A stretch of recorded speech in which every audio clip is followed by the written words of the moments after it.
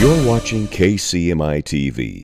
Well, thank you for joining me. I want to talk to you about one of my favorite scriptures. It's really been in my spirit, and this is out of Luke chapter 4 and verse 18.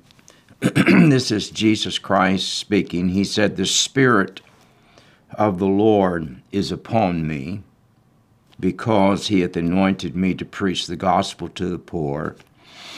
He has sent me to heal the brokenhearted, to preach deliverance to the captives, and the recovery of sight to the blind, and to set at liberty them that are bruised, and to preach the acceptable year of the Lord." And he closed the book. This verse starts out, Jesus says this, he says, "The Spirit of the Lord is upon me, because he has anointed me." I think that one of the tragedies of especially Spirit-filled churches in the last few decades is we misuse the anointing. When you get in the presence of God and there's an anointing, or when you hear somebody preach that's anointed, or somebody that sings that's really anointed, it's different. It's an intangible. It touches a part of you that other things that talent doesn't. And one of the problems with the church is we can't tell the difference between anointing and grape. And there's a huge difference. And I think it's in Isaiah, it says this, "It is the anointing that destroys the yoke." And so it's not talent, it's not great planning, and it's not natural things that break the yoke of the enemy. It is the anointing. And Jesus said this. He said, "The Spirit of the Lord has come upon me." Anointing is a mantle. It's not something that you grow into. It is something that comes on you. And he said this. He said, "I'm anointed because." And I want to go back to what I was just trying to touch here. Our problem is we use anointing for entertainment instead of its purpose. And Jesus said this. He said, "I am anointed because." There is a purpose, he said, for me being anointed. And it wasn't just so that I can entertain people or make people feel good or have them enjoy the presence of the Lord. He said there is a purpose to anointing. And so I wanted to just kind of go through what Jesus listed here. First of all, he said, "I am anointed because he wants me to preach the gospel to the poor." And seeing the poor, I know my wife has for years with the poor, and we see them, and it's very sad to see. And one of the solutions that we have as people when we see the poor is we think that they need money. And we have all these programs in America that we pour money into people who are poor. But most of the time it doesn't change their lives. And Jesus knew that. He said, "I've been anointed not to give the poor money." He said, "But I have been anointed to preach the gospel to them." One writer says, "good tidings." And there's an old saying that says, you can give a man a fish and feed him for a day, or you can teach him to fish and he can feed himself for a lifetime. Obviously, everybody needs money, and the poor, it's a blessing to them. But he said, the answer for the poor is to give them the gospel, because the gospel has something in it that will help them break the cycles of life that they're in that keep them poor. And he said, when you preach the gospel to the poor, it changes their life. And every week we've had church under a bridge for years, and And my wife always said this. She said, my goal is not to feed them. She said, that's the bait. She said, my goal is to give them the gospel. And if I give them a meal to get them there, see if the food isn't going to change them. But oh, how many times have we seen over the years when somebody got a hold of the gospel under that bridge, it changed their life and they no longer were poor. And it's not just poor in the natural, it's poor in spirit. And the Lord said the gospel breaks that cycle. It changes them. The next thing Jesus talks about here, he said, to heal the brokenhearted. And then he said this, to preach, or gospel to the poor. And then he said, he hath sent me to heal the brokenhearted. And the word brokenhearted here means to be wounded, to be crushed completely, or to shatter. And one of the meanings for brokenhearted also means, I believe this, that it makes people lose hope. And the Lord said this, he said, to the brokenhearted, he said, I am anointed not to counsel them. He said, but I'm anointed to heal them. There are things that happen to believers. I think a lot of these things that Jesus is addressing is to believers. He said there are so many people who something happens to them that it breaks their heart. And when their heart's broken, then they can't fulfill their purpose. And one of the reasons the Bible says that out of the heart flows the issues of life. And it's the heart that God looks on. And when your heart gets broken, you can't do what God's called you to do. And I know there are many of you that are listening to me. I can feel it in my spirit that something's happened to you that broke your heart.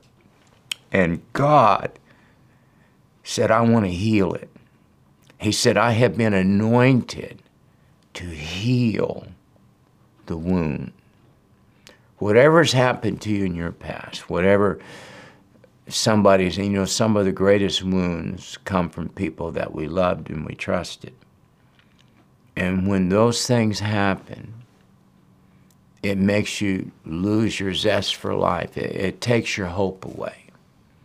And when your hope is gone, the Bible says, it says, hope is the anchor of your soul. That's your will, your mind, and your emotions. When you lose your hope, then your emotions are no longer, they're not anchored, and they just drift. And it plays havoc with your life. And Jesus said this. So he said, the brokenhearted, he said, the poor need the gospel preached to them. But he said the brokenhearted need to be healed. And, the Lord has done that for me. We've all had wounds that you just give up on life. God doesn't want that. He said, I want to heal your heart that's been broken. The next one he says is, I like this. He said, to preach deliverance to the captives. And if you go back up to the first part, he said to preach the gospel to the poor. I think that in this instance, the preaching is to declare the good news, to tell them that, hey, Jesus can change your life. Preaching the gospel to the poor is about telling them that there's an answer, that God can give them a better life. But then the Lord says, he says, I've been sent to preach deliverance to the captives. And the word captives here means prisoners of war. And when you think of somebody that's a prisoner of war, I know in World War I and World War II, we had a lot of men that became prisoners of war by the Germans or the Japanese. And a prisoner of war is not there by choice.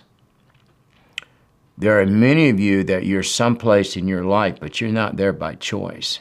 You got captured by the enemy.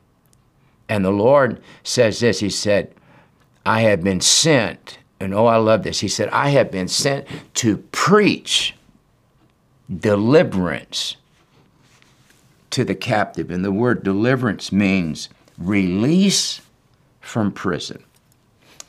Can you see this? That the Lord said that the preaching of the gospel, and it's different from the good news to the poor. I think that one of the reasons that there's so much bondage in the church today and in the world is because we don't preach anymore.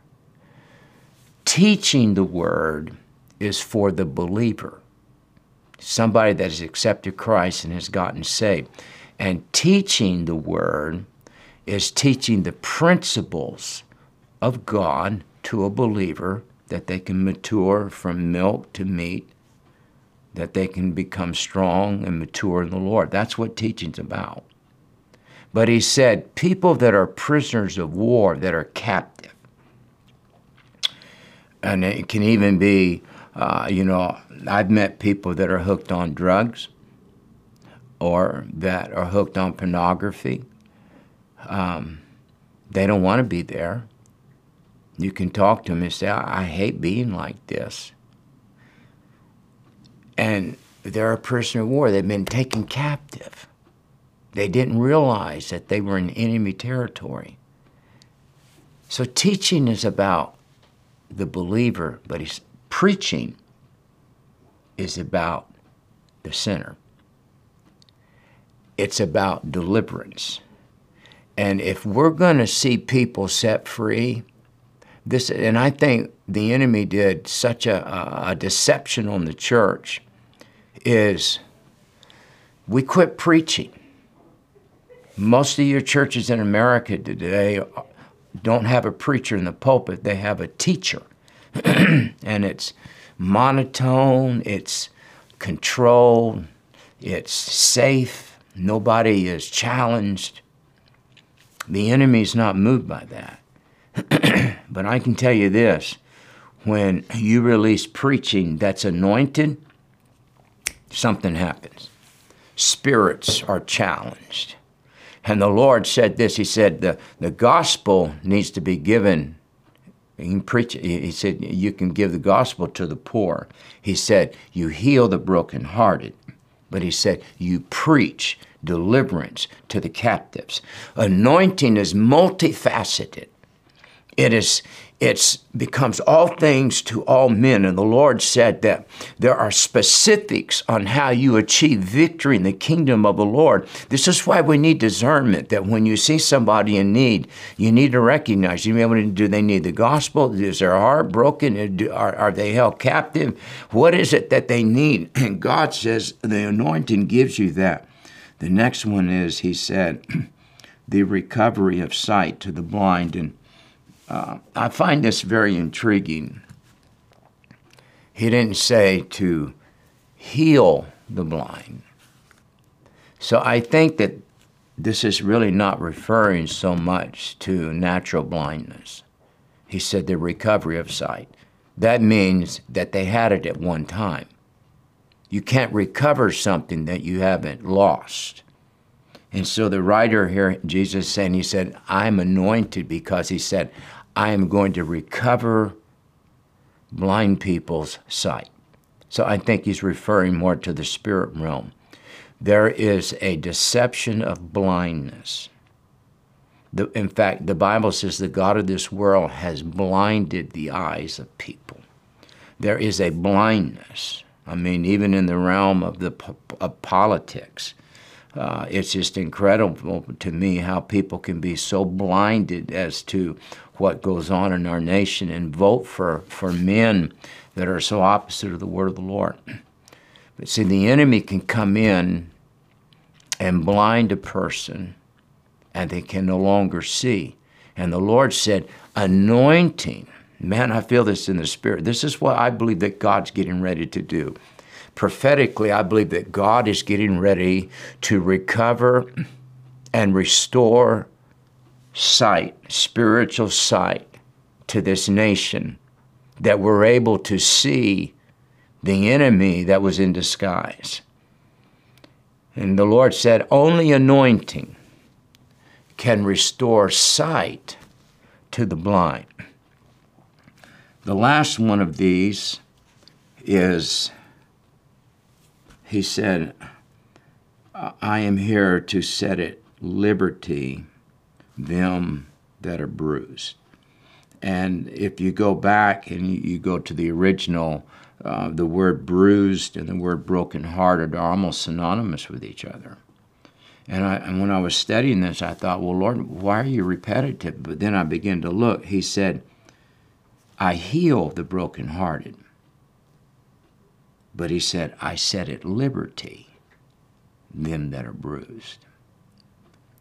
There is not all of us have a heart that's broken. God's healed us. But I can tell you this, a bruise is an invisible wound. I mean, it's a wound that's on the inside. You're not bleeding, but when you look down, the blood vessels, there's been a breaking of them, and the blood pools underneath the skin. And when you look at that and you see the discoloration, we call that a bruise. The enemy has created some bruises that don't bleed in all of us. And the Lord said, it'll take your liberty away. It'll take your freedom from moving in your purpose. And a bruise is very sensitive. It's tender. You can touch it and you go, oh man, that hurts. And yet there's no breaking of the skin. The enemy has bruised some of you. You've got an invisible wound that people don't see. And yet when something happens and it touches you, it hurts. God said, I've been anointed to set you at liberty that have the bruise. I want to end on this note. Jesus is physically gone from the earth, but he gave the anointing that he had on him to me and you. This is our mandate. This is our purpose. This is what the church is for. We're going to give the gospel to the poor. We're going to heal the brokenhearted. We're going to preach deliverance to the captives. We're going to set at liberty them that are bruised. We're going to intercede and pray until God recovers the spiritual sight of this nation. I hope this has helped you today. The anointing of God can do anything. Whatever your need is, the Lord covered it right here in one verse. And he said, it's because of the anointing. God always anoints for purpose. And there is a fresh anointing that's coming on the church. You stay strong in the Lord, and God is going to take care of you. God bless you, and Merry Christmas. For more information about Kent Christmas Ministries International or Regeneration Nashville, go to kentchristmas.org or regenerationnashville.org. And for the latest updates or videos, follow us on Facebook and subscribe to us on YouTube. God bless you.